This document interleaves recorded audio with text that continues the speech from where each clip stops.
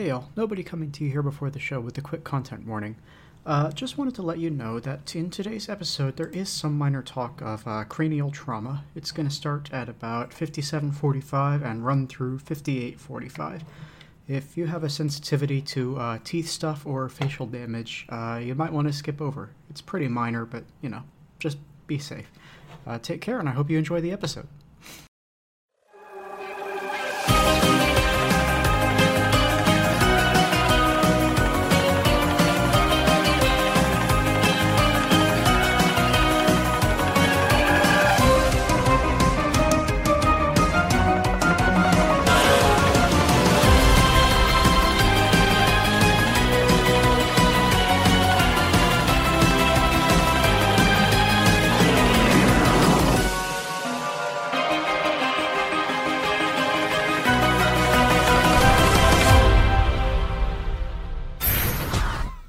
Hello, and welcome to Us Weirdos Have to Stick Together, the show where a couple of weirdos talk all about the Owl House. My name's Nobody, and joining me is the most wanted criminal in the Boiling Isles. It's Chloe. How are you today, Chloe? You know, about as good as, anybody can be after the last couple weeks, I'd say. I mean, That's well, fair. Anyway, it's like a sensible human being, and also not just like a cishet white dude, I guess. Yeah. Yeah. Anybody who's not in power. Yeah, pretty much. I mean, yeah, it's hard to not dwell on it because of how shitty it is, but at the same time, it's like, you can't really so much joke around it and dance around it, because it's a very real fucking problem that is hurting a lot of people. I mean, all this stuff is.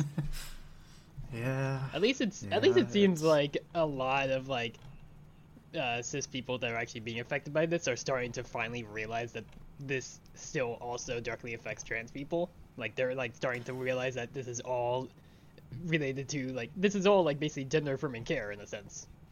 So it's people are finally starting to figure out of okay, this is not isolated. This is definitely not a case of they were gonna, it's people that are other flavors of queer being oh, they clearly won't have to come after us. Meanwhile, we've been screaming at them for years, being fucking what? No, that the whole point of this is that eventually they would go after everybody that's different than them. Yeah, it's definitely been a rough couple of weeks, but yeah, I don't know. We'll see how it goes. Yeah, I mean, there's some bits of good shit going on in my life. At least I can talk about. I do have another interview lined up for Wednesday, and Nice. we finished our superhero campaign that we play using the hero system.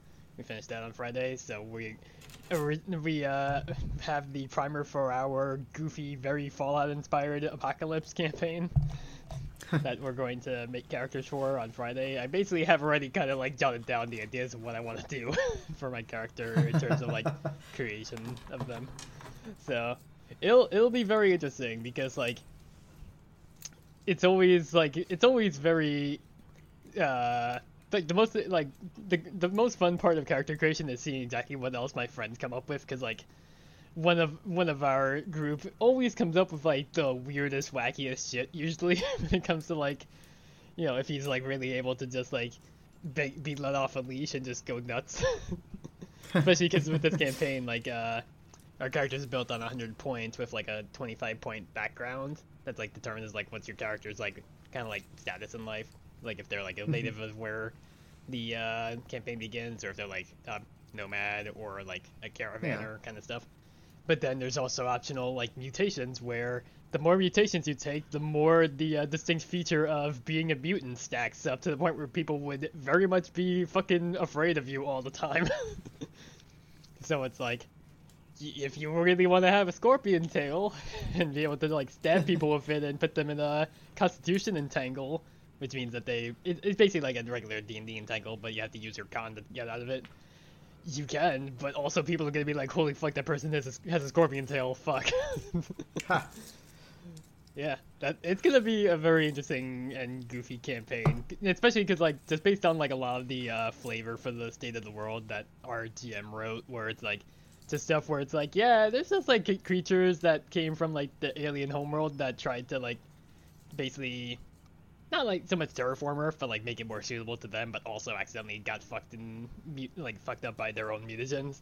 but one of the kind of creatures they dropped on the planet is just a creature that's fucking called tree octopi. So that's definitely not at all concerning.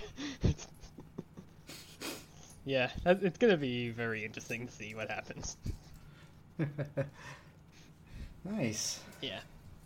How's your week been again, besides like all the terrible shittiness going on everywhere? I mean, it's pretty chill up here in Canada.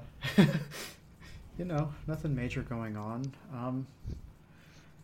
I did have a pretty unpleasant incident last week that I posted in the audio entropy chat about, but I don't super want to go into it on this show because that's not based on what happened. Yeah, it's not something you need to talk about if you don't feel comfortable about it.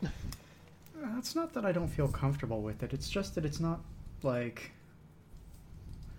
I don't know that it's necessarily the correct material for this show, if you know what I mean. Like it's like we definitely talk about people being sad a lot, but this is yeah. I mean, yeah, like, God, we've had what, like 4 weeks in a row basically of like, here's the owl trauma house kind of stuff going on, and it kind of extended to exactly the episode 18 that we'll cover on Thursday. But like, yeah, like we've brought up stuff about our own personal lives at times, but like there's some stuff that's like, yeah, it's better, there's definitely limits, better not to talk about it.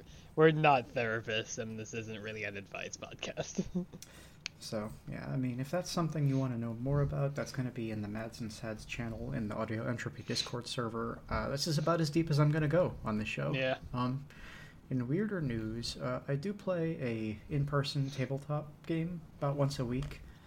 And our GM is just the nicest dude in the world. He keeps buying things for people, which is incredibly kind of him. Like, he's bought full-on D&D books for people more than once. Wow. That's more than...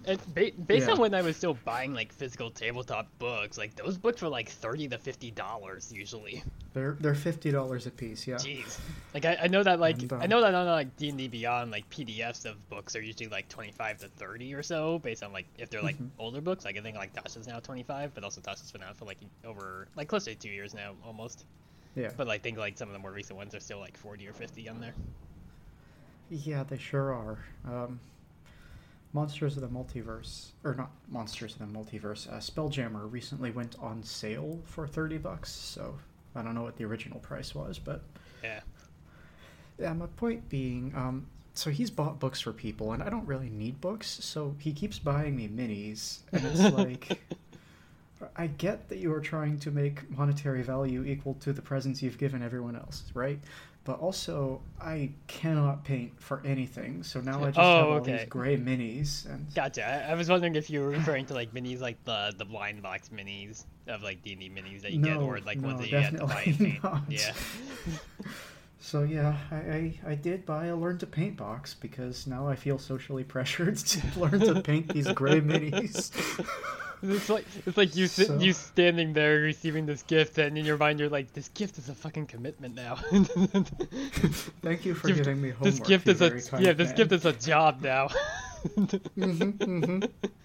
Yeah, no, like so. Yeah, like my D&D group and I, like, we didn't really do like that much when it came to like gifts. Like, I remember like early on, like at one point, like my GM actually got me like my own set of dice because I didn't have one, but also it was like a $7 set of dice. It was just like a single one of each, and that was like way back, like 2005, like 3 months after we first met, basically when I first started playing. So it's like, yeah, that makes sense, but because it's like, yeah, it's a birthday present, it's minor, have my own dice, so I don't have to keep power to, grab other people's dice, kind of deal. But yeah, like we never like really been like all about like presents for each other that much. Like, it's really more like, there's been times where it's like we've hung out on our birthdays. Like, there was like one point when after like I first had graduated college, I was living at the house in Pennsylvania my parents have, that at the time was like just like their weekend getaway kind of place.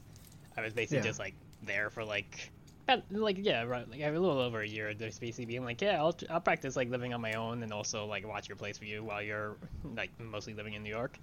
And that January, my friends actually came to stay, like, visit overnight. Like, we did like a one shot using the hero system as well. It was actually I said it in the Mass Effect universe during the climax of the first game when the Citadel gets under attack.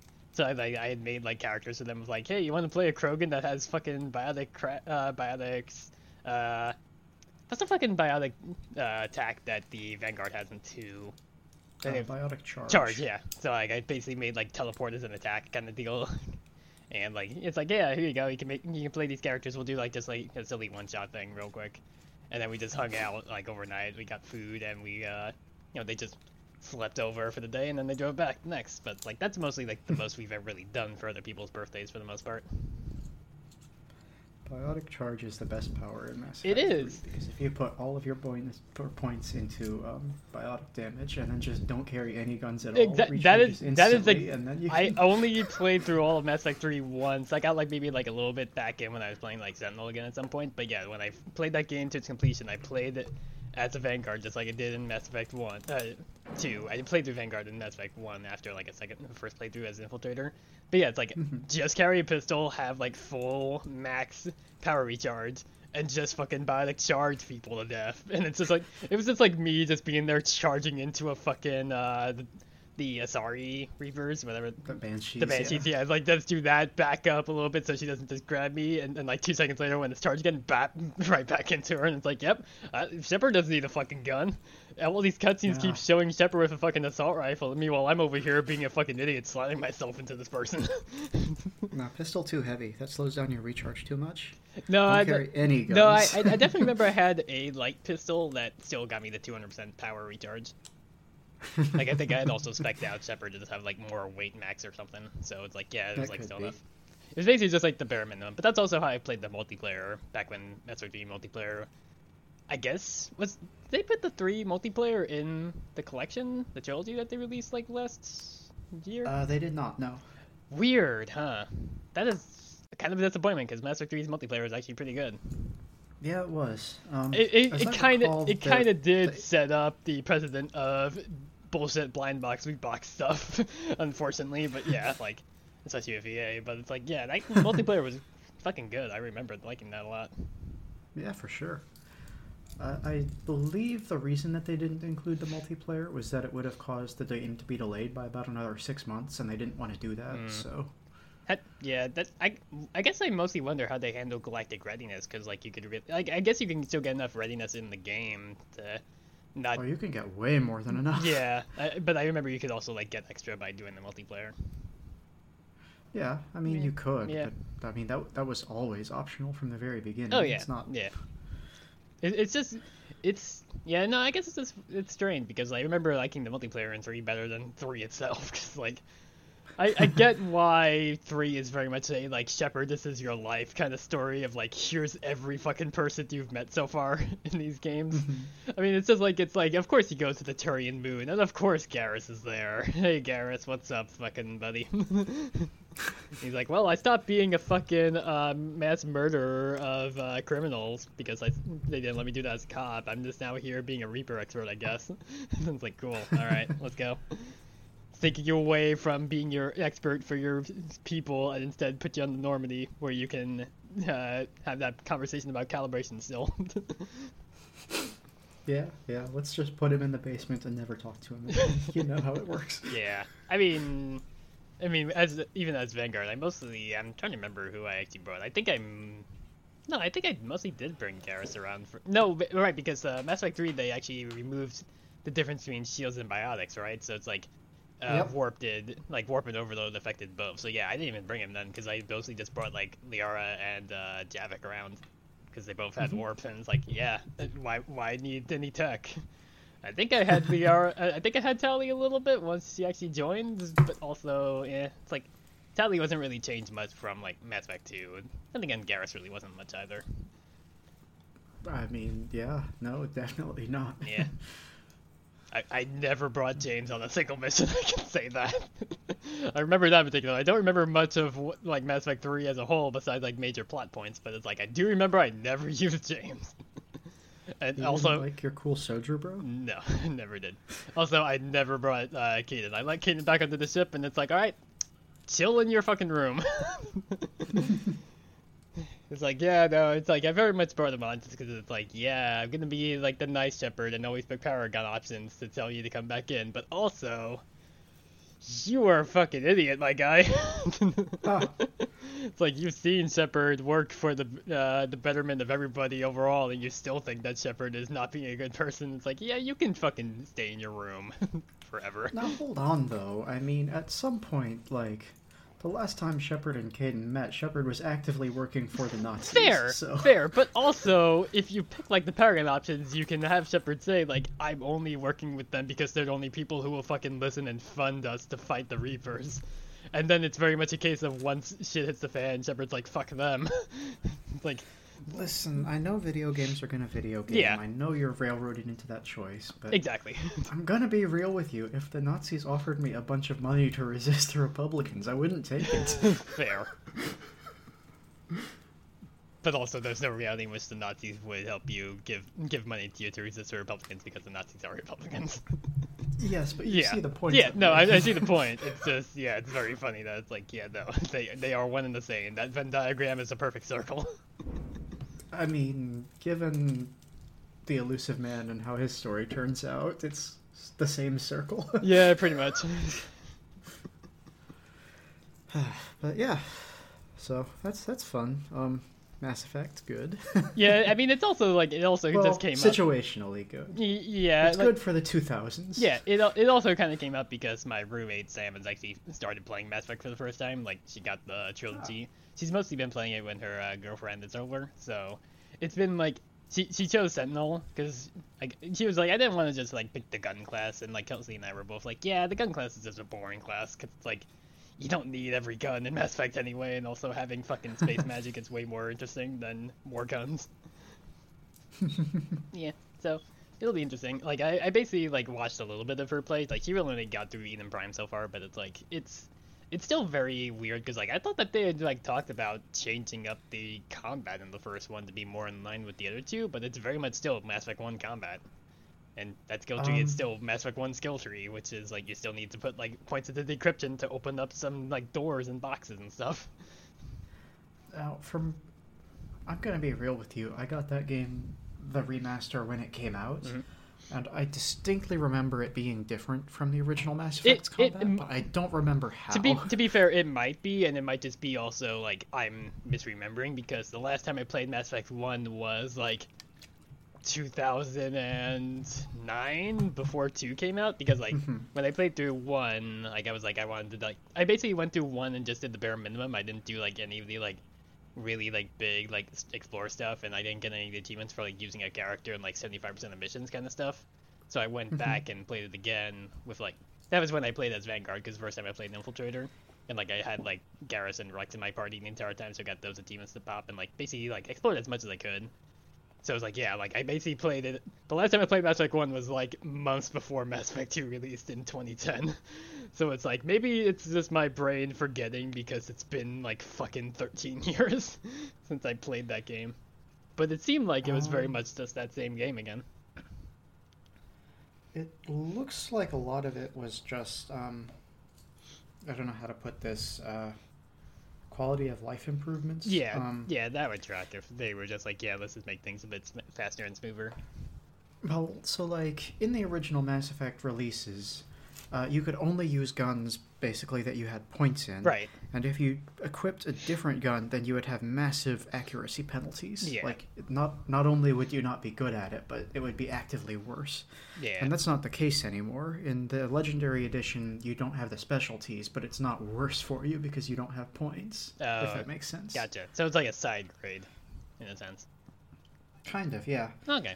And there's a bunch of other stuff, but I'm not going to read this list of changes. I guess mostly what I was thinking along the lines of is like the fact that those guns still have like an accuracy rating where you could be pointing at the enemy's head and still miss is like, that kind of just feels bad in a 2022 video game. I mean, really 2021 video game because it released last year, but still. It's like, I get that it's like way more RPG-y, but like that change in Mass Effect 2 and 3 was like, I don't mind this at all. I get that this is more of an action game, but at the same time, I don't mind that if I aim a fucking sniper rifle at Gef's head and shoot, it's gonna actually hit the Gef's head. Yeah. I mean, I can't say I ever had that problem in Mass Effect, but I mean, yeah, I mean, for the most part, I mean, I mostly was just using pistols in Mass Effect 1 and like a little bit of like snipers and shotguns based on the class that I was playing. Don't get me wrong. I'm exclusively a sniper rifle player in most video games. That's just how I do stuff. But Yeah, that is also kind of what I drift to in games. Like usually, if it's a game where like you can have like two weapons, I'm usually taking like a marksman rifle kind of thing and like a semi-auto pistol or something like that, or like an SMG as a secondary kind of situation. Nah, no secondaries. Sniper rifles only. Yeah. If they get close enough for you to shoot them with a small You arm, fucked you up. already lost. Yeah, you fucked up at that point. Which Yeah, so kind of funny that I bring that up, considering that like my character for our apocalypse game, it's like I'd have a fucking hunting rifle. I'm like, yeah, I would probably pick up like a pistol at some point, and like maybe one of the street sign shields that you can get, because the street sign shields are very goofy with the way our DM created them, where it's like they give a bonus to resistant physical and resistant energy defense, but only if they hit your DCV, which is basically like your armor class in a sense, by 3 or less. So it's like my character would have like, based on what I'm thinking of, they would have like OCV and DCV of 7s, which is like offensive combat value and defensive combat value, just for like hit to hit and to block kind of deal. And it's like, yeah, if they hit an 11 or more, they would just circumvent the shield because it's just not hitting at the shield at all. It's just hitting me square in the face instead. It's going to be interesting because we haven't played a hero campaign with hit locations in a while, which is basically whenever you use like a weapon that does killing damage, you have to roll like basically where you hit on the body between like 1 to 13 or 1 to 18, right? Yeah, because it's 136. 13 is vitals, which you always joke about being the nuts, because it's like it goes from like top to bottom. So it's like 18 is like feet and like 12 is stomach. So it's like 13 is vitals in air quotes. So it's like, yeah, it's shooting the person in the crotch, which is not very honorable.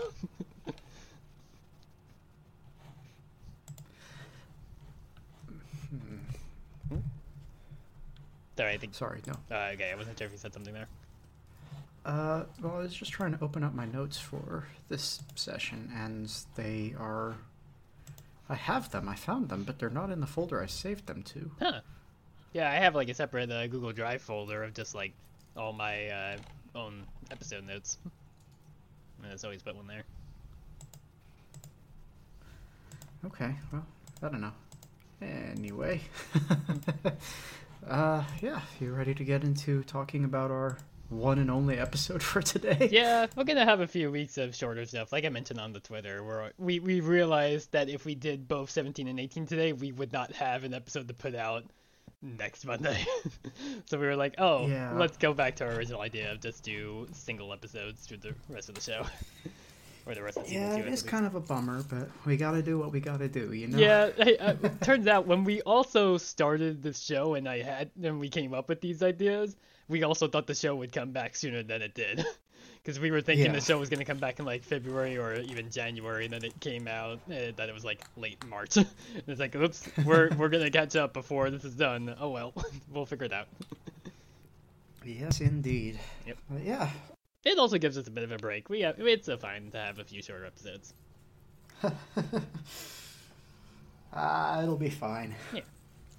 The real trouble is how we're going to squeeze in the entirety of our next series before the specials show up. Oh, we're definitely not, I don't think. I mean, how many episodes is that? I mean, It's a lot. It's like 50-something, right? Yeah. Yeah, I know we already mentioned it in the Discord of what we're going to do next, but for the few people that missed that, we'll be a bit coy about it. Just like how I had to be coy about saying the name Flapjack for months. Hey, listen, they said it in the show finally. Yeah, Good. they finally said Flapjack in the show. Yes, I can actually say the name Flapjack. Hooray. But yeah, so today we are opening with Season 2, Episode 17, Edge of the World. And we open with King cooking something. Honestly, it kind of looks like boiled abominations with bones added in it. Yeah, kind of. It seems super gross, but it turns out that this is actually just a drizzle on top of a large beignet that he's cooked to go with a fancy cake and a big feast. Luce and Ida are in their Grom outfits again because they're going to have visitors, and this is how they look when they get fancy. The visitors arrive, and it is a version of King with a mustache and a fedora, and two younger kings who respectively have purple and green eyes. This is the King of Dads, the Prince of Brothers, and the Prince of Sisters, which... Not Princess of Sisters, I should point out, just Prince. Yeah. They are King's family, and King prepared this whole feast just for them. King of Dads suggests that they could play catch after dinner, and King starts to give thanks for the meal, talking about how grateful he is that his two families could meet up, and how well it's going, and how it's almost like a dream. And we cut to King curled up on the floor like a dog and Ida waking him up, because Luce is about to talk about what happened in Hollow Mines. Yeah, it's alas very apparent from like the word go that it was a dream. I don't think there was any question about it. Well, I don't know. For the first 7 seconds where it's just King cooking something Well, and saying yeah. he hopes that their visitors like it, I believe that. Yeah. The instant the visitors show up, though. Yeah, pretty much. As soon as you see it, I do want King to of point Dads, out it's like, also, yeah. I put a picture in the cartoon server in the Audio Entropy Discord channel, but in King's dream, Albert is wearing a little top hat. He's delightful. Yep, he's a dapper little gentleman. Yes. No credits again this week, just a title card. And then Luce has a flashback to what she saw in Belos' memory, except that it's not quite right, because she remembers the collector talking about cursing the Boiling Isles with the power of the Day of Unity, instead of talking about how they're trapped and would have fun once they're freed. Little bit of a difference, subtle, but very rough. It's much like when she misremembered what her mom had her promise about. Like yeah, exactly. Yeah. It's very much a case of like you remember Luce is a 14-year-old girl who is at both of these points very much fucking panicking and losing her shit. So of course she's not remembering things accurately. Yeah. So we cut out to Luce. She's covered in a blanket and a pile of King's army, and apparently she's been drawing all the things she saw. And I gotta be honest, her style has dramatically improved since Them's the Breaks Kid. Yeah. It's the same sort of hyper-realistic stuff she's been experimenting with lately, but it's a lot better with proportions. She's not overly exaggerating characteristics and making her subjects look like monsters. Yeah, it's just a good drawing. It's not like when she drew Morton. Yeah, for way. sure. Yeah. Even in Them's the Breaks Kid, when she drew Ida and Rain, their faces were just all kinds of weird shapes, you know? Yeah. But yeah, so Ida, having heard this story, sort of says there's a lot to take in here, and Luce insists that there is just no time to process this information. They have to do things now, because that's how she deals with trauma. And yeah, she's freaking out big time about having been part of Belos' plan and playing into his hands and teaching him that glyph. And King and Hootie hug her. King and Huggy, what am I talking about? I mean, Hootie does give hugs a lot, so it's accurate. That's fair.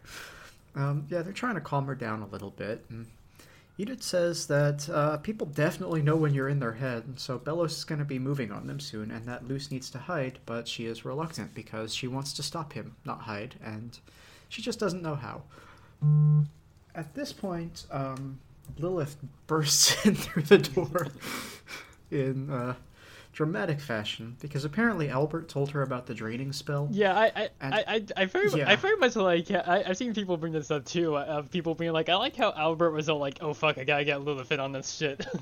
Like it's like when as soon as Albert heard this stuff, he's like, "Who the hell is around here who could actually be sensible and help about this?" It's obviously Lilith. It's none of these idiots.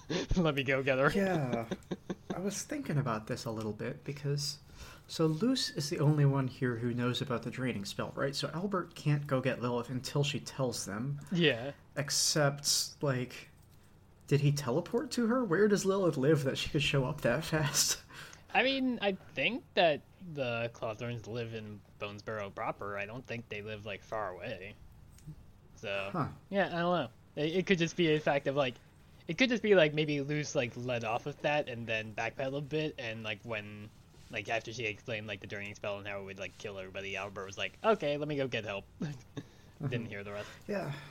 I don't know. I guess I just assumed that the Clotthorns lived further away since Ida's been avoiding her dad for like 30 years. Well, I mean, she doesn't live in Bonesborough itself. Like, she lives on the outskirts, so... No, but she's there all the time. Yeah, true. She's got her shop there. I mean, all they'd have to do is spot her booth. That's fair, yeah. I don't know. But, yeah, so, Anyway, Lilith is also kind of freaking out because she was helping Bellows this whole time, but Ida points out that there's no time for self-pity, and they get down to business. Hootie is extremely excited that Lilith is back, and as a result, he just horks up a huge pile of garbage, which does include a grudge ball and an anime sword, so again, sword guy Ida. Also 3 ghosts, which I think confirms that Hootie has killed and eaten at least 3 people. Yeah. What's worse is that not only does he kill them, but he manages to keep their souls inside until he barfs. Yep. I mean, hey, it'll come up later, but the fact that somebody will call Hootie an ungodly sock monster, I think is a very good apt descriptor of both him and probably a good title for this episode. The other thing he barfs up is the letter to King from a while back. This is a letter from King's warrior clan inviting him back home to teach him who he truly is, and also includes a map and some kind of bone, which, if you ask me, kind of looks like a finger bone. Yeah, kind of. He is very excited by this, and immediately thinks that they should go get his family, and they'll help, because if they're a warrior clan, then they can get him on board with fighting Bellows' army, and, even the odds, instead of 5 kids and 2 moms fighting an army. Excuse me, 5 kids, 2 moms, an owl, and also a couple other animals. Yes, my mistake.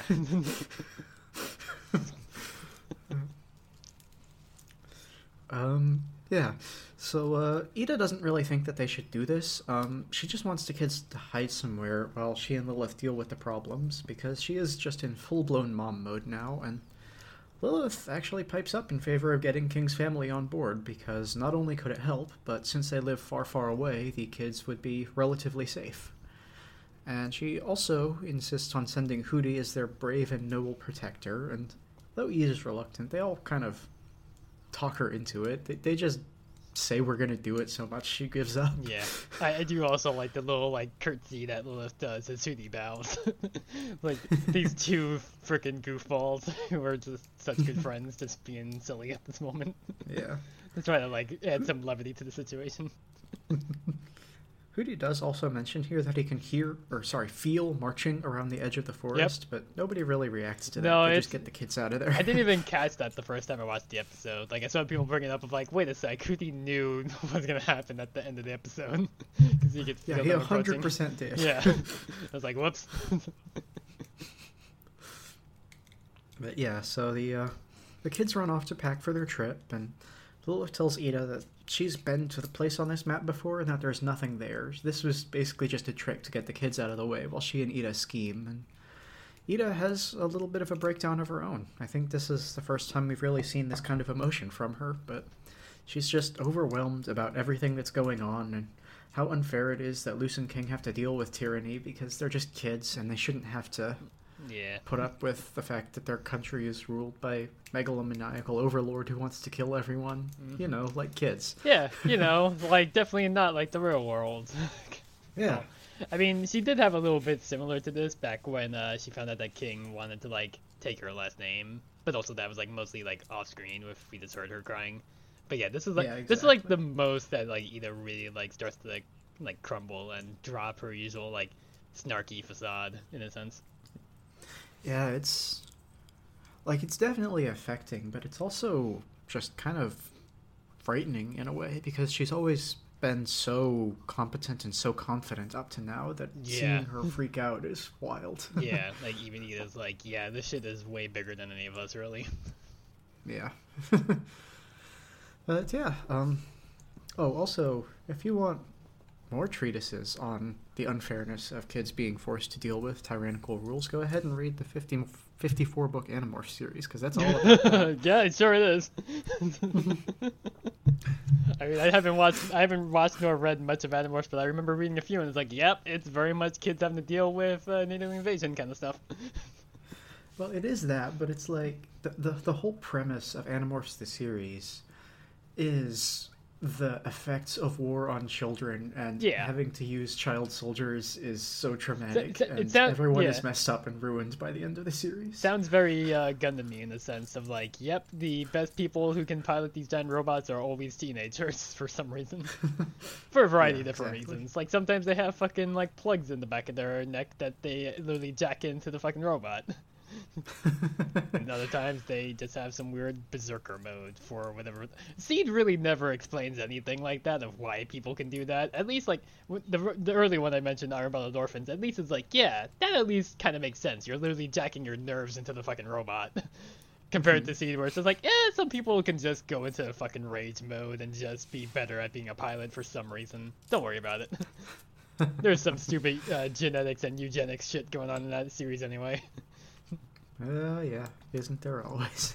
I mean, there's always like a new type equivalent in those shows, yeah, where it's like here's the genetically altered and advanced humans kind of stuff. Mm-hmm. Yep. So yeah, Luce and King hitch a ride with Salty, who, I'm gonna be real, I didn't think we'd see again, but this is the guy who took them on the Silky Domus hunt back in the first episode of the second season, and he's all alone now. He's not working for Hunter anymore, and his crew abandoned him. And that's basically all the story we get out of this guy. I assume he's done for the series, but you never know. Hey, to be fair, I already covered his voice actor, so it didn't actually make any difference whether or not he showed up or not. No, that's fair. It's just a surprise, that's all. Oh yeah, like Yeah. this character was very much a one and done, and yet here he is again. Mm-hmm. Yeah, so they spot a giant finger sticking out of the ocean, and they're pretty sure, like, it's far away from the Titan. At this point, Salty tells them that it is not from their Titan. I'm unsure how common knowledge it is that there were more than one, but he sure does. There was that bit from the unauthorized like chronology of the Boiling Isles or whatever the book was called from the season 1 finale that King reads a bit about like how in the text it says that there are other implications of being more Titans out there, but not like complete skeletons. So yeah, it's like I feel like certain people that are like more like traveled do know that there are ones. Also, we have established they have a fucking postal service that specifies addresses for the Boiling Isles as being on the Boiling Isles. So presumably there has Yeah. to be other like civilizations out in like other parts of Titan's around. I mean, yeah, that makes sense. I just wish we had more evidence of it, that's Yeah. all. I mean, we also do get that a bit with Echoes of the Past when Lilith implies that the island that King was hatched on doesn't actually match with any maps of the Boiling Isles. Yeah. So yeah, there are some instances of it, but also I feel like it's just something that unfortunately got a little cut because of the time constraints. Well, I could be remembering wrong, but wasn't the island that King was hatched on? I don't remember that looking like a skeleton part. No, to be fair, it isn't. Yeah, it's just basically like a jungle island with the big like stone monument building in it. Yeah, that was just like a natural island, so I don't know what's up with that. Yeah, who can say? Yeah, so they land at this huge finger, and they the they don't have a lifeboat, I guess, on this ship, so they put to land in a bathtub that has oars on it, and I just this show in bathtubs as transport, huh? Mm-hmm. So yeah, they climb up to the proximal interpharyngeal joint, where they discover a small hole in the bone that's just big enough for the finger from King's letter. And when Luce puts the finger in, they get sucked up by an alien-style tractor beam and land somewhere else, where they are greeted by the king-like figure who dropped off the letter, and he informs them that they are on the other side of the world. Worth pointing out, looking- this is the same place as what we saw in the Owl Beast memory because it is the same like horse-like skull of a Titan. Yeah, for sure. Yeah, this is the same There's place. definitely... I feel like this is a full skeleton, I'm not gonna lie. It's just jumbled up. It's not laid out like the other Titan Yeah, is, it might be. It just might be nobody's really been that far, like exploring to find it. So it could be that it is a full skeleton that might just be broken up more. Yeah. But, yeah, this Titan skull, it looks a lot more dog-like than the one from the Boiling Isles, so I kind of wonder if that means anything, or if Titans are just biodiverse, Maybe the one from the Boiling Isles is a different species entirely, because it's not shaped like the other Titans we'll see in this episode. Yeah, like maybe it's like the one in the Boiling Isles died at a different point in its life than this one. That it's Yeah, that's possible. Yeah, so it's like it had like different like growth and like bone structure or something when it died. Yeah, I don't know. But, so this big guy, he is pretty scary at first, but when he sees King, he gets excited and introduces himself as Tarek. King introduces himself and his friends and makes a point of calling Luce his human/friend/sister, which is just adorable. Yep. And at this point, Tarek says that he isn't King's dad, and unfortunately King's dad isn't here, but Tarek is the one that sent that letter.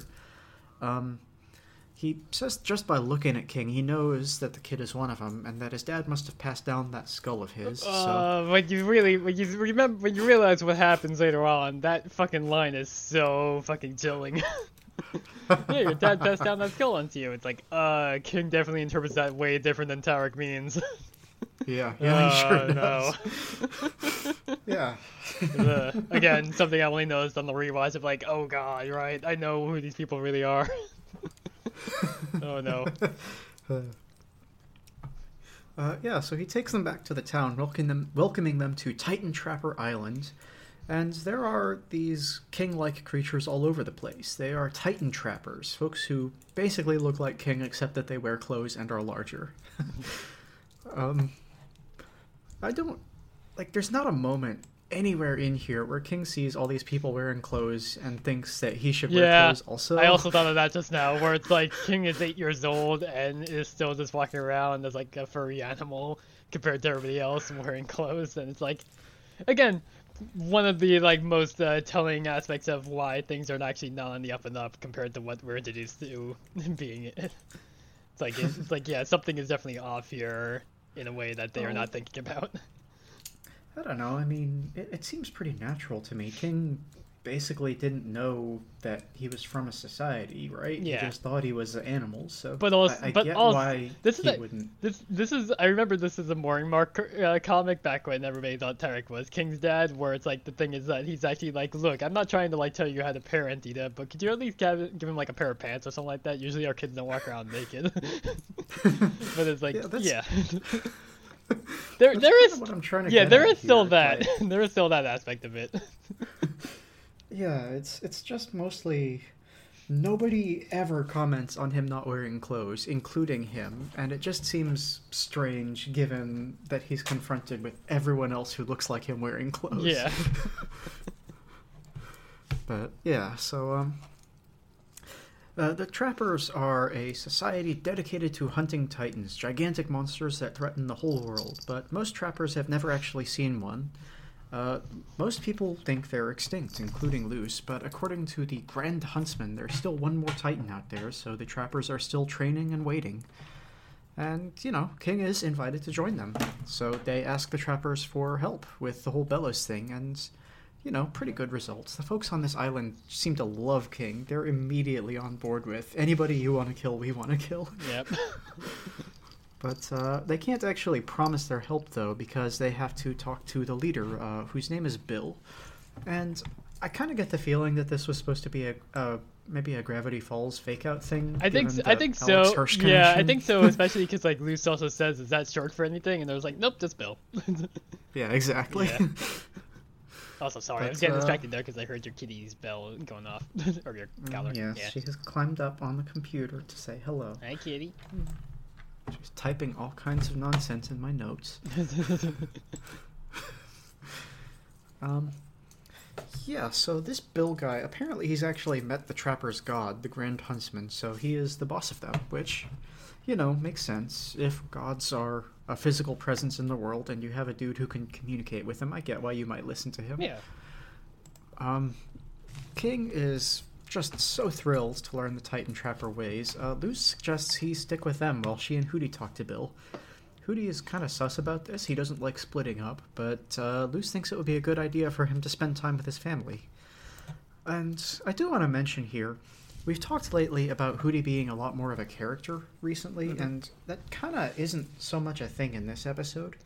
Like, he gets to have a little bit of fun at the beginning, but Yeah, he's generally, yeah. he's kind of just along for the ride in this episode. Like, I still like that he's here because, like, it's still, yeah, like I do like the fact that again he does bring up like it's a good idea for us to split up. It's like yeah, he's like being sensible, but also Hootie is way older than this 14-year-old and this 8-year-old, so it makes sense that he would be a little bit more sensible, even though it's still Hootie in a sense.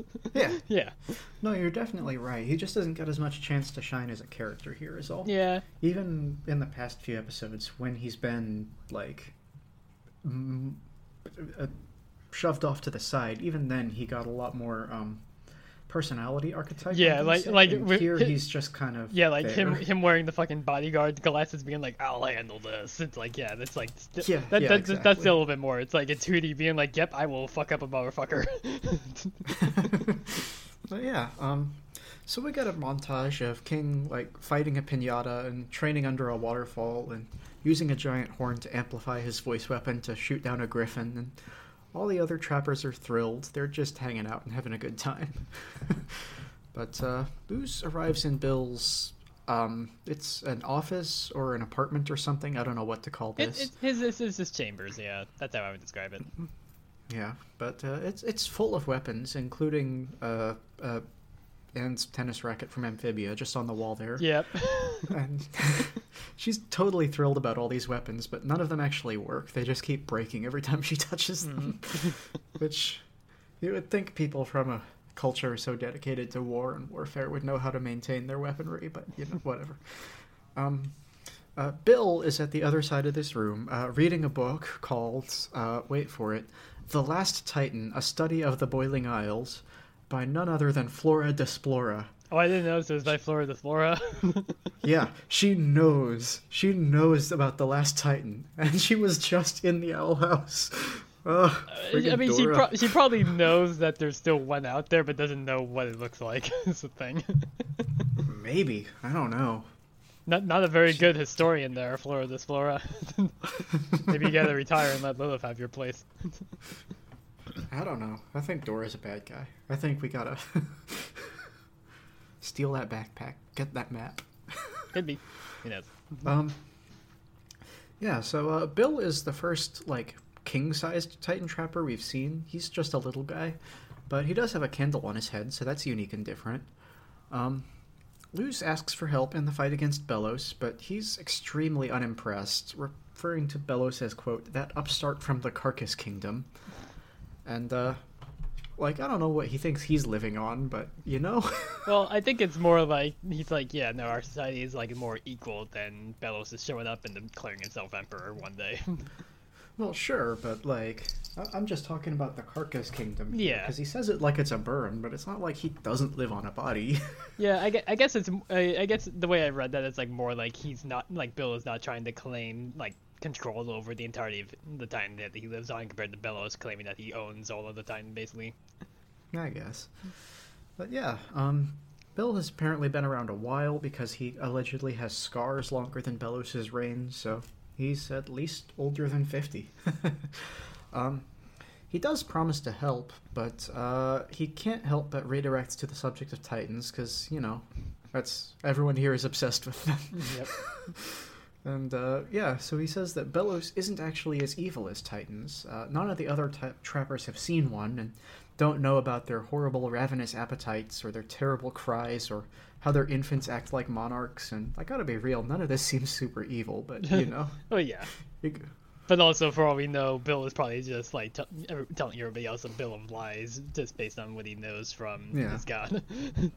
Listen, I'm just saying, a baby acting like they're the most important thing in the world and being hungry and crying isn't... No, that's children.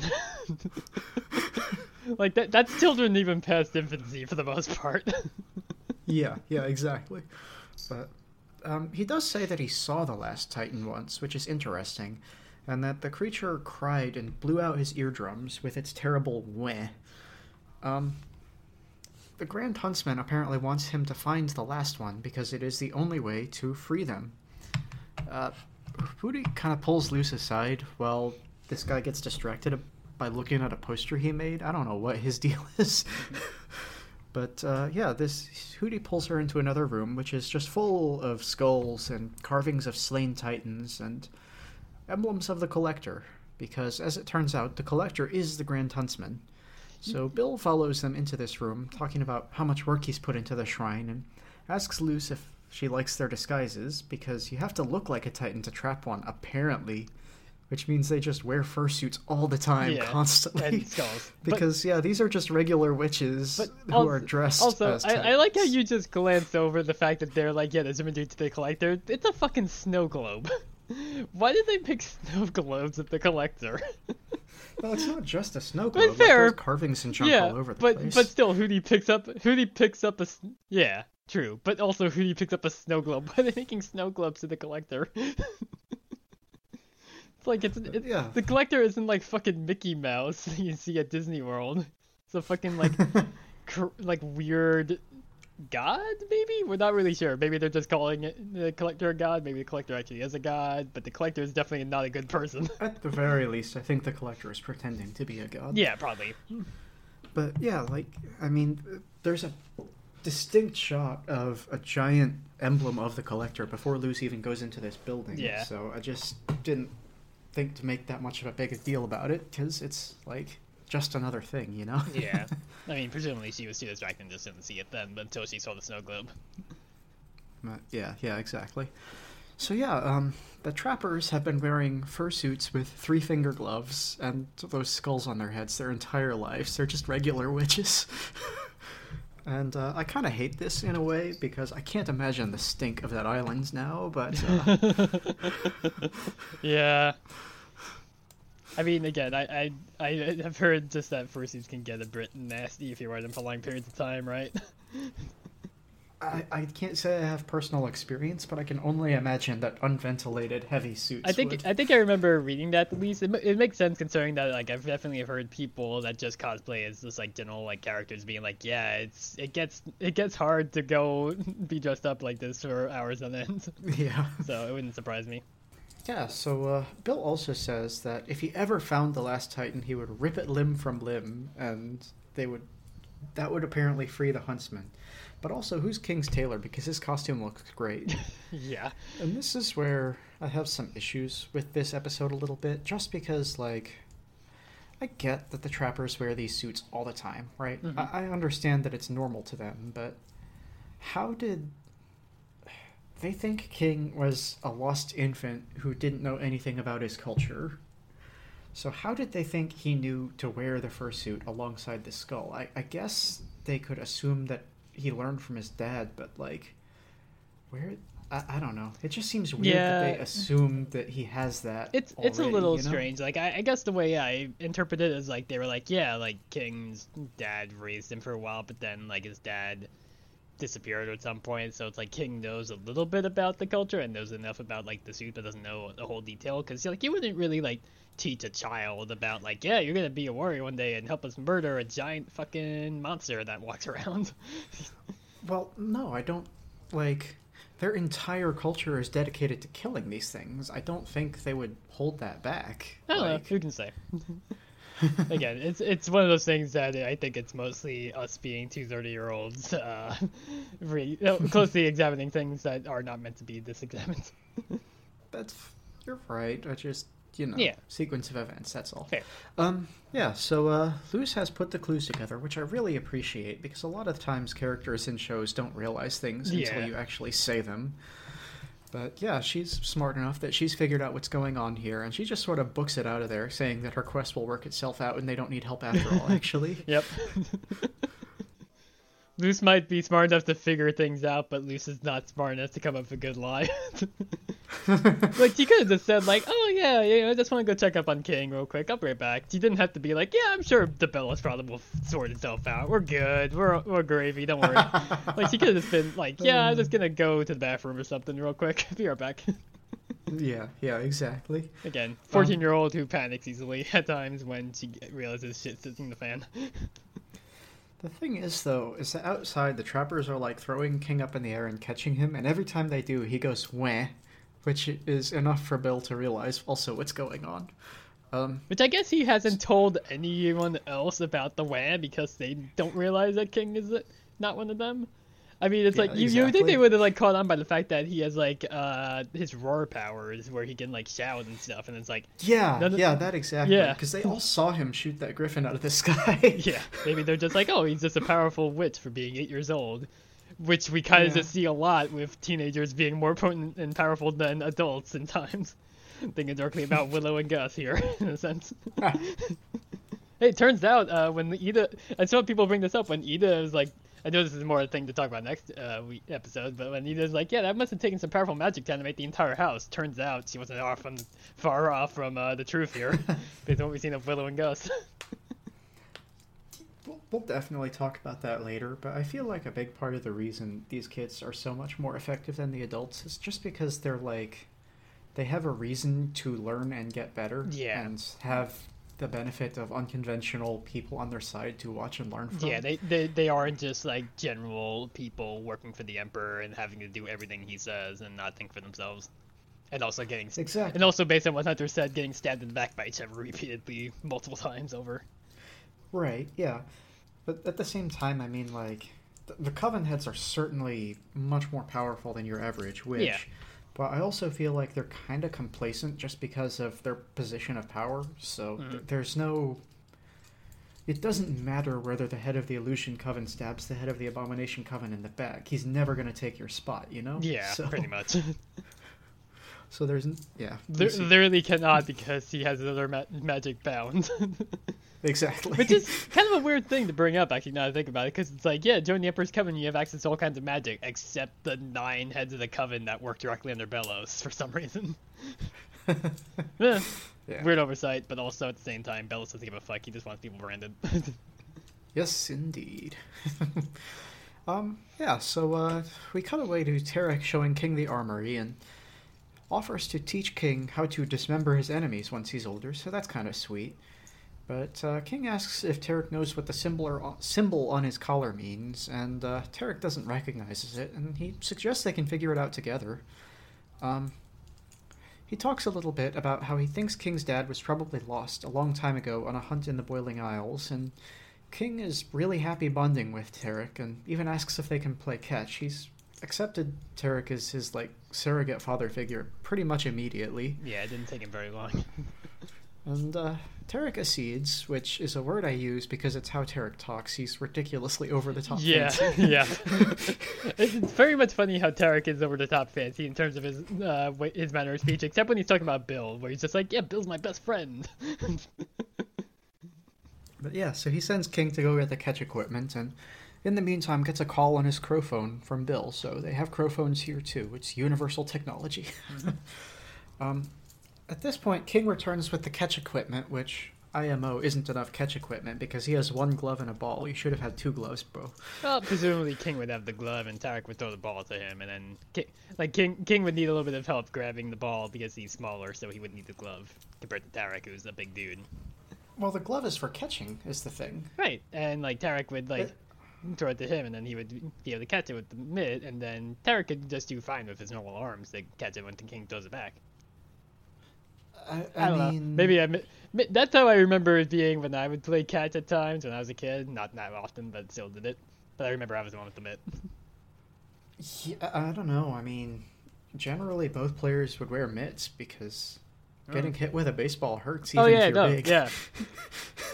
Getting hurt with any sport ball hurts. There was one point I got kicked in the face with a soccer ball back when I had a loose tooth, and hey, it was very much a case of like, fuck, this hurts, ow, I'm tearing up because it hurts, but also being a little bit, haha, that tooth is finally gone because it fell out because it was loose for like a week and I was going crazy because of it.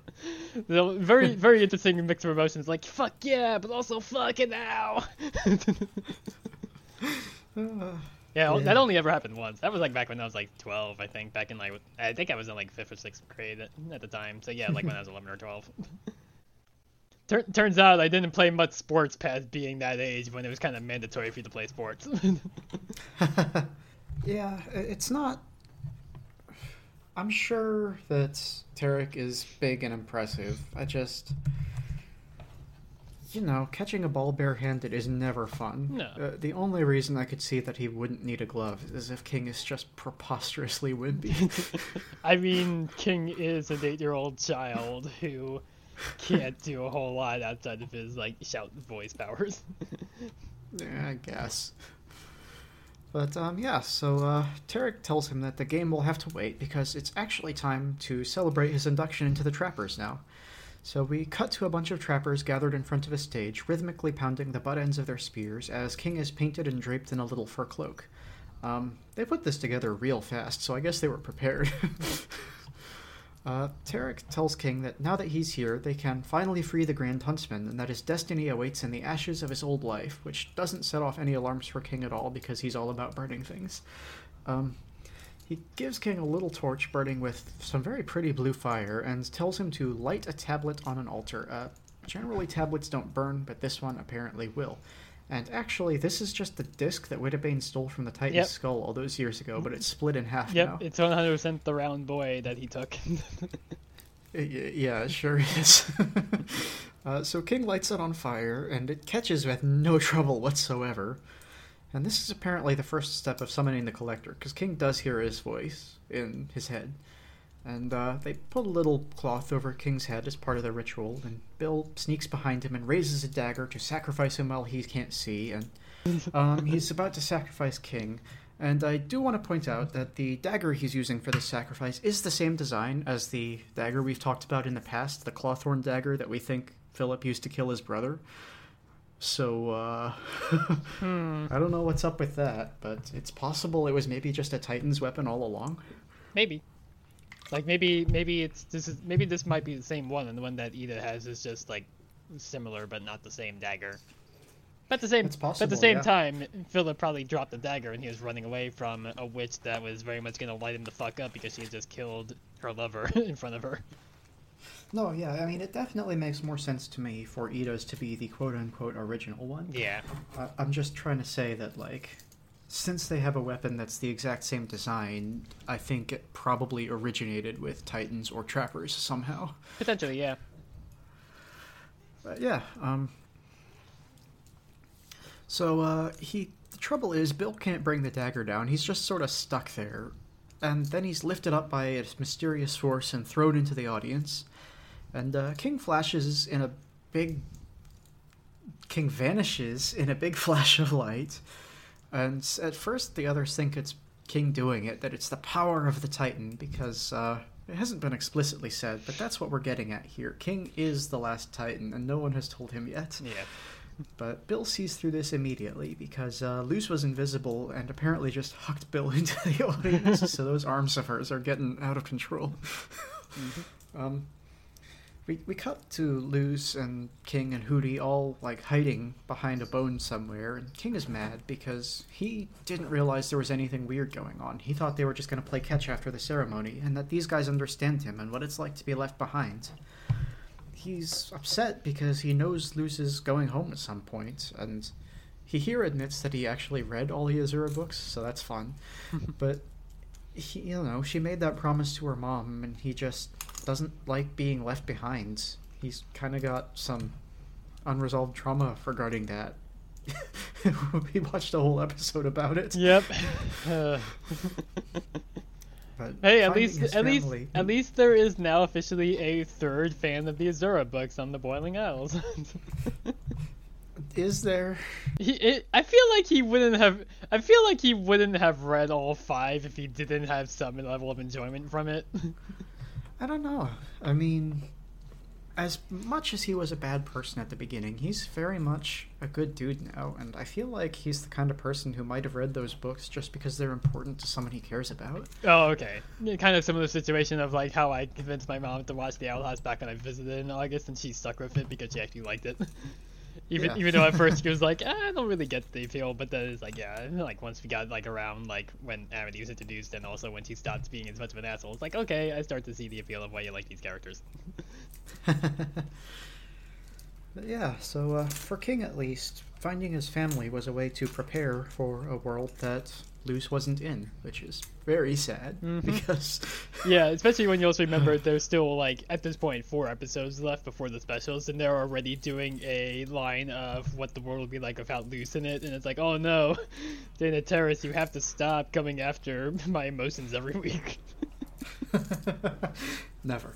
I mean, as we do know, she does listen. She is spying on us somehow in in real time. So she's just always rewriting the script to be even more savage to our emotions. It's true. Yeah. Unfortunately, since you asked her to stop messing with your emotions, she's going to do it more. Oh, I know. I mean, I was fully prepared for it, especially ever since she said that season 2B was the pain part of season 2. But now she's like, okay, who's gonna fucking die now? Now that Chloe spoke up. Didn't have plans on killing somebody off, and now somebody's gonna die. Dana Terrace with the jagged design of the knife in reality, throwing it at a dartboard of everybody's names. It's like, who's gonna fucking die? Depends on where this knife goes. I mean, listen, you saw that dress on Twitter. That's a knife dress. That is a knife dress, yes. Also, that is also a damn good look for Dana Terrace, by the way. Just gonna say. Yeah, so Luce explains what they learned from Bill and that King is a Titan, but he doesn't really have time to process that at all because the trappers appear shouting about getting that Titan. They are not going for subtlety at all anymore. Nope. They're all shooting like laser blasts at him, which Hootie is distracting them. He goes big and it's like wiggling around to draw their attention, and I really like this part for Hootie. It's new and different. And yeah, he's really putting himself on the line. Yeah, it's him and then putting they immediately tangle him up with a bolo, and he can't dodge anymore, and he gets shot a bunch of times. Yeah. It's kind of upsetting. Yeah, it's like very much Hootie being like, all right, let's somebody to protect these kids because I'm the air quotes adult here. Presumably Hootie is an adult, but also Hootie is Hootie, and still just being like, yep, I'm just gonna fucking take all these blasts, I guess. And it's like, yeah. Well, he didn't mean to, is the thing. Well, yeah. Yeah, but like once he got tied up, he's like, oh, fuck. But yeah, it's like... Yeah, exactly. Yeah, it is very much like, it's like the first time that character's like really gotten like beat the hell up. It's basically. Yeah, honestly, I think this is the first time we've ever seen Hootie injured. Aside from when Amity kicked his ass. Yeah. Yeah. That was a comical ass kicking, not an actual ass kicking. Exactly, yeah. So, I don't know. I mean, when I saw this, it really bothered me, but it's not as big a deal as I thought it was going to be in this moment, because, like, Hootie gets beat down hard here, but he's just fine later, no problems. Yeah. Hootie just has a very high recovery stat, to use hero terms.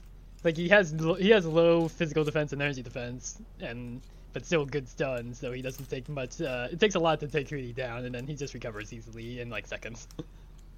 Yeah, I guess. But yeah, so King jumps on Tarek's face and like pounding on his head and begging him to stop fighting because, he's one of them. But Tarek just kind of throws him off, and he also throws off the Titan skull he was wearing. He is a witch with his face painted in the style of the Collector, and he tells King that he was never one of them, which is just brutal. Bill starts gloating about how the huntsman is going to return now, and how Bill is going to ride cloaked in glory above all others, which the trappers are pretty kind of uncool with, because they thought the huntsman was going to give them all glory, and I just... That ain't how glory works. You can't just give it to somebody. It's an ephemeral concept that you earn based on your own perception of the deeds that you have and your relative fame. Yep. But whatever. I guess if that's their religion, sure. But yeah, so Hootie and Luce kind of dogpile on this moment of uncertainty, asking if Titans are even evil and how much Bill is just lying, but he very unconvincingly insists that he isn't lying at all and grabs a spear to try and kill King. At which point Hootie bursts out of the ground and throws him like 30 feet in the air, so Luce takes the chance to grab King and run. And Hootie racked up another body count. Oh, he's fine though. Yeah, fine for the moment. He's definitely on the ground. He is on the ground, but we see two of the other trappers pick him up, and he just like shakes them off and says, "Go get that guy. He's fine." Fair for now. In the finale, Hootie will kill him fully and eat him and barf up his. We can ghost. only hope. But yeah, so this is like no certainty, of course, but this little spot of vulnerability here is kind of. It makes us wonder whether these guys are going to show up again, maybe as actual allies, but we'll see. It seems like it would take a lot to change an entire society's culture. Yeah. But these three questions sure did rattle them. Yeah, but I mean, they still do pursue them in the end anyway, so probably wouldn't side with them anyway, because Well, they I don't know how much they do pursue them, because, like, they follow do them. follow They them follow them to the pier. Yeah, I mean, they follow them to the pier where these three originally showed up, but, like... Yeah, we don't see... The trappers just stand and watch them fly away. They don't try to chase them or anything. Yeah, we don't see them getting the fucking tractor beam out of her. It's like... that would, I guess it's like if they had done that once they destroy the finger, it's like they would definitely all fall from the tractor beam and probably all die from impact. So if they were like... Well, sure, but they didn't know Luce was going to do that. Yeah, true. So yeah, they just kind of watch them escape, and I guess maybe there's a rule with the tractor beam that you can't enter it once it starts, but I don't know. It feels more like doubt to me. So, yeah, the Luce and King and Hootie get picked up by the tractor beam again, and they arrive just falling through the sky towards that weird finger, and Hootie stretches himself, I think the most we've ever seen him stretch, just wrapping around it a ton of times, this huge monument, to slow their fall. Yeah, he might have been stretched a little bit more when he followed the lift to get the flower bee honey, but also we only saw him popping out of the ground. We're not sure how That's far possible. that was, but yeah, it's possible that was a longer distance. But this is the most we actually see him visually, like, stretch. Yeah, for sure. But, yeah, so they land safely, and Luce says that they have to destroy the finger to keep the trappers from following them, and King steps up. He uses his voice weapon to just destroy this whole monolith, edifice, whatever fancy word you want to use, and that destroys the portal thing that they built, and I'm real happy that he stepped up and did this. I'm happy that it wasn't Luce blowing this thing up on his behalf. Yeah, or having to convince him to do it. It's like, he's just like, yeah, no, I realize what the fuck is going on. You were on being honest. You're loose. Fuck these people. Exactly, yeah. But he is still pretty upset and just kind of hugs himself onto one of Luce's legs, asking to go home. So we get one last shot of him sitting on the top of the ship. It's not the crow's nest, but it's roughly equivalent in height, and sort of overlooking the boiling isles as the ship returns. And he sort of gives the Titan a little bit of a greeting, just a hi hello, but Luce calls him away for breakfast, and that's the end of their story for this episode. In the woods, though, a few dozen Emperor's Coven guards surrounds the L House, and the captain reports via crowphone that they have quote-unquote them surrounded. And Kikimora responds to arrest everyone inside, and we close with the L House surrounded and about to be invaded, and the guards chanting for the Emperor's glory. Mm-hmm. Really could have used a Hootie about now, huh? Yeah, pretty much. Or at the least, Hootie should have stayed behind, maybe, and sent Lilith with the kids, because then Hootie would have been like, "Oh yeah, I can fucking take these people, no problem. I did it before." Oh yeah, for sure. Yeah. Let's install a state-of-the-art, incredibly powerful security system in our house, and then just rip it out to send it on adventures. With kids, yeah. But yeah, that's this episode. Mm-hmm. Yeah. I really don't have much other notes about it compared to what I already piped up with. I mean, I mostly just have like a little bit of trivia, because this episode didn't have a lot of trivia really. But also, we only had one episode compared to two to cover, so my trivia is also shorter. Well, I'm not shocked, because also, like, it's more recent, you know? Yeah. And sometimes the trivia takes quite a while to find, It's going usually, over frame by frame and spotting stuff. In the wiki, it's usually updated by, like, a day or two. Like, I think even, like, Labyrinth Runners already has theirs updated with stuff. But yeah, it's like, it's been a week, but it's like, yeah, I don't think there was really that much, because it is a very story-heavy episode, so there wasn't as much. But yeah, just to quickly get into it, King's dad is just also voiced by Alex Hirsch. It's just him talking to his son, in air quotes, and his siblings are also just voiced by Matt Chapman. We've covered both of them before. It was just funny to bring up. Bill is voiced by Chris Houghton, who is one of the showrunners of Big City Greens and also plays cricket on that show. He has a few other credits, but none as like prominent as voicing the main character of Big City Greens. Yeah. Yeah. And apparently King doing the little one-legged stand on the waterfall is a reference to the Karate Kid's crane kick. Oh yeah, no, it super is. It's like the famous pose. True. Okay, I know it seems familiar, but I've also never seen Karate Kid. But yeah, when I saw it there, it's like, okay, yeah, I understand where that's from then. But the only other thing I really have is, aside from Anne's tennis racket being visible, we also see in the armory Anne's sword and one of Sasha's heron blades.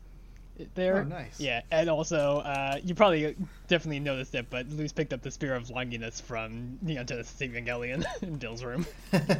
Yeah, I saw that. I was like, what? Is this a fucking NGE reference? They've done it before in this show, but sure, okay, let's just have the fucking spear here that fucks up Asuka. Yeah, but worse though.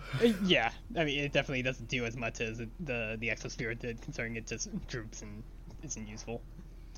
I have one little thing here that I saw earlier that I thought was interesting to bring up. It's just another theory people have going around that kind of relates to the that one theory of the bad stuff that I will not bring up because Dana Terrace is definitely spying on us about something that might happen with Luce and the Collector later on. But people noticed that when King goes to like grab Luce's leg, the little Collector mark that they had painted on his skull actually wipes off onto her legging. Or it might just be like an animation issue. It might just be that they forgot to have it there in the next bit where you see his face and it's like it's no longer there. But people think that it wiped off onto Luce's leg, which might be the catalyst for how the bad theory could happen to her. I know it's a stretch, but I've definitely have seen at least one fan comic already in just the last week of like, uh-oh. Because people, they're just so fucking confident that that theory is gonna happen. Like, I don't know. I know. Like, I get. Yeah, I get that it's like a bit of a stretch, but also it was like something I just wanted to bring up. Because it's like, it definitely is the case that when you look at it closely, that mark on his head does disappear when he puts his head up to Luce's legging. And it's no longer there. Again, might be an animation error, might be intentional, who knows. So many things for the show are not accidental. Aside from Luce accidentally having worn her multi-track outfit in the initial release of the first day by accident. Yeah. Yeah, I don't know. I apart from that theory entirely, I'm not saying whether I think it'll happen or not. I am saying that I don't think such a small thing would be enough to catalyze it. If that's going to happen, it's going to be a bigger deal. Fair. We'll see in, like, I guess 2 or 3 weeks, probably. Yeah, I guess so. I mean, it still could happen in the specials, but I feel like if it's something that is going to happen, it definitely seems like that would be something that they would end Season 2 on, of like, oh fuck, how do we deal with this now? I hope not. I hope not, but also I definitely am preparing myself for when that happens. Yeah, it's 100% going to happen, I just don't want it to. Yeah. Let the kid not have bad things happen to her anymore. Unfortunately, I've admitted that I don't want it on this podcast, so now Dave's going to do it. Well, hey, to be fair, we have not said the theory itself. We have just That's true. We have alluded to a bad theory about Luce and the Collector. We haven't said the details, so Dana. It's true. We really don't want them to date. I mean, hey, also to bring it up, I just remembered the fact that like Tarek's face is painted in that half blue, half yellow motif does it definitely confirm that the art that Dana drew on the live stream is the Collector's face, not being a shadow creature. Because she drew like half like yellow moon, half yellow sun and half blue moon character's face, like popping up from the ground kind of deal. So I don't know why I thought this, but I thought we had confirmation of that within the show already. I think we kind of had, just based on when we saw the Collector's face in Hollow Mind. It's like it definitely still has that, or they have that that kind of design, but it wasn't colored in because they are a shadow. But this definitely just straight up confirms it because like Tarek does have his paints painted that way in that motif. Fair enough. Yep. I had the art this year, but I really don't have much else unless you had anything. Like, did we get questions? I'm sorry? Did we get questions? We do not have any questions on our Twitter. I don't suppose we got any in the Gmail? No, we didn't. I checked earlier. Okay. Worth a shot. Yeah. Yeah, I know I sent out the tweet a little... That's all good. That happens sometimes. Yeah, I know I sent out the tweet a little earlier, too. We only had like 2 hours time between when I sent that and recording. But yeah, you know, it's kind of a smaller episode where there's not as much goofy things to like riff on and pop up questions about. Compared to last week when we was like, what VTubers would the cast watch? And it's like, well, this is my fault for saying Pain Deco. Compared to this one where it's like, yeah, it's more kid drama, but also there's not much to goof about. Yeah. But yeah, this week... It's gonna be fun when we're on the current episode, because then we'll have to be like putting out question posts without spoilers in them. Yeah, pretty much. It's definitely that way now, because it's like me being like, I don't want to accidentally spoil anything in the tweets for that my friend might see, because he still hasn't watched season 1 yet. Oh no.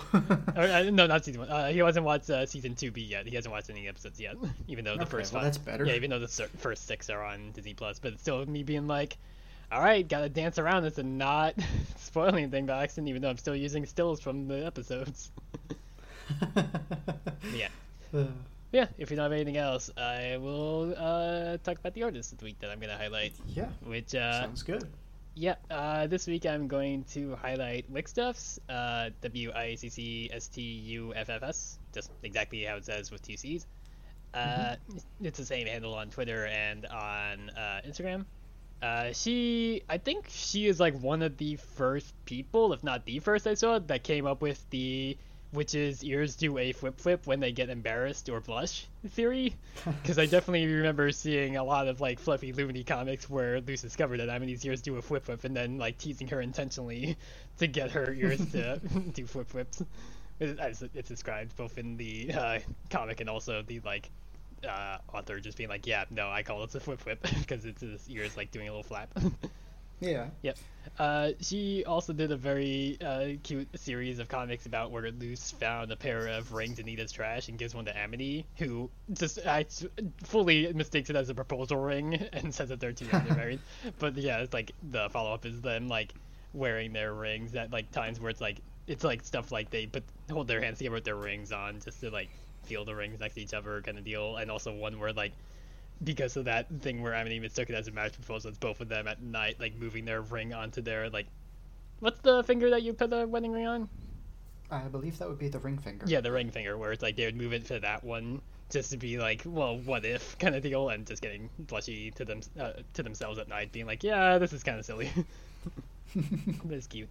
There was also a cute one where Luce had found a Polaroid camera of all things and surprised Daddy with it, and when she tried to take a picture again, Amity does a little like peace sign thing with her fingers, and Luce just accidentally blurts out that she loves her because it was very cute, and which activates the flip and messes up the other photo. And a pretty funny one of like them on Valentine's Day, where after months of dating, it's them like drinking like one of those like, you know, those like straws that have like the 2 parts that 2 people can drink from going to the same drink kind of deal. It's like a straw, but it splits off so 2 people can drink at the same time kind of situation. Yeah, it's like them doing that after months of dating. But then like years of dating, when they're older, it's just like Amity has 2 drinks with the straw flipped over, so she's just drinking from both, and Luce has like the straw just shoved up her nose instead, where it's like, yeah, it's like she doesn't give a fuck anymore. They know each other well enough that they're not really being as lovey-dovey anymore. It was just funny because of course Luce would probably do that. Yeah, it's. I say this every week, but it's the usual fare of it's fluffy Lumini stuff that I just like, because I don't think we're going to get much of that in the show going forward, because it's just to sing the fan all the time, huh? Yeah, it's I mean, it's been a lot lately, and it's not going to stop being a lot, but I mean, not to fully spoil next episode, but Luce isn't even in next episode. Which I remember I brought that up like a few weeks ago, where it's like, oh, so far Luce is the only character that's been in every single episode, because it's like the first time Eden and King don't show up. I think it was like episode 13, back in the sports one, and then it's like, oh well, so much for that. Luce finally wasn't in an episode.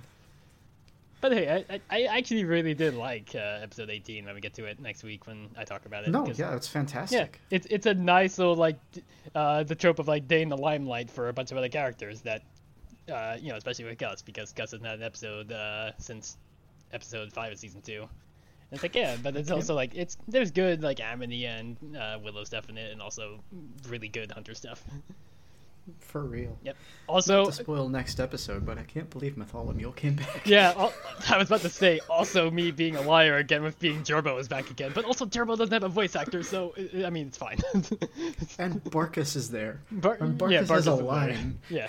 Barkus has a line, but it's still, like, Barkus doing, like, dog noises with the subtitles. Which is still more than... Which is still more than... Yeah. The point is, Barkus is there. Yeah, it's more than Barkus has had since the first day, to be fair. Like, he showed up, like, once to barf a card on the hunter's face, but that was it. Yeah. But worth pointing out, Basha is not in that episode. Basha doesn't fucking matter. They were like, yep, no, we'll bring back the fucking, like, prankster kids that are multi-track students, but Basha, nah, get lost. Skara gets to be here, because Skara's a character now, but Basha, nope. Yeah, it'll be fun, because it's gonna, It's gonna be so funny when the last episode of the season is a Basha spotlight. Yeah, it's like all the characters are like at death's door or whatever, and Basha saves them and beats Bellows somehow. She's like, yeah, I might be. Like the entire day of Unity is just from her perspective, and we don't see to me. Or like it's like one of those like found footage kind of things where it's from Basha's point of view, and she just like sees shit happening in the background, and you don't actually get the context for it till the first special, where it's actually like, let's rewind and see what the character's actually up to, and like they'll see Basha at one point, but then not at all. Oh, what a disaster that would be for everyone. Yeah, I mean, considering nobody likes Basha. Except for the people that still try to shop Bashalus and Bashalo, which I don't know what's up with y'all. They're wrong. They are wrong, yes. I at least can acknowledge that there's at least more going on with like Huntlow and not Huntlow or like Winter, and also like, I mean, that's pretty much seems like it's more where they're going in the sense. But also like, I can understand why people ship Edric and Emra with Hunter compared to people shipping Basha with Luce or Willow. Or Basha with Amity, which is also not good. Oh, speaking of Luce, no crimes this week. She didn't do any crimes. Yeah, fair. She did. I guess those people on like Titan Trapper Island can probably get another way off their island without their teleportation thing. It would just take time, but it's like, yeah, she doesn't like fuck him over entirely. Like she like I said, they don't go into the teleporter after her and then fall to their deaths when they break the fucking thing. So yeah, but that would also technically be King's crime, I guess, if he were to break it in and make them all plummet to their deaths.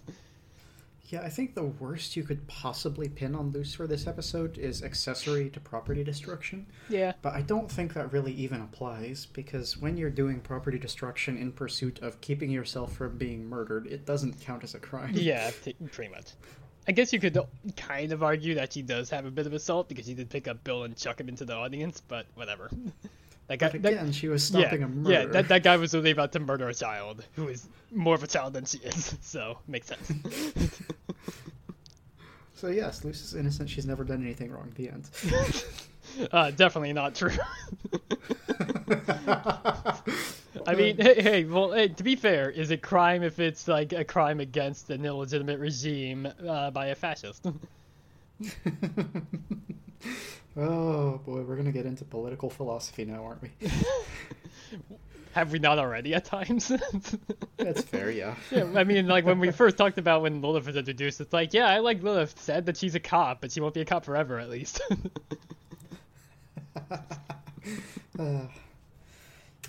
Yeah, I think I don't have anything else. Have you?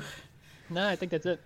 We still went for an hour and a half with only one episode, to be fair. So yeah, no, you're totally right. But with the second shortest episode of all time, I think there's not much left to say. But remember, us weirdos have to stick together. Bye.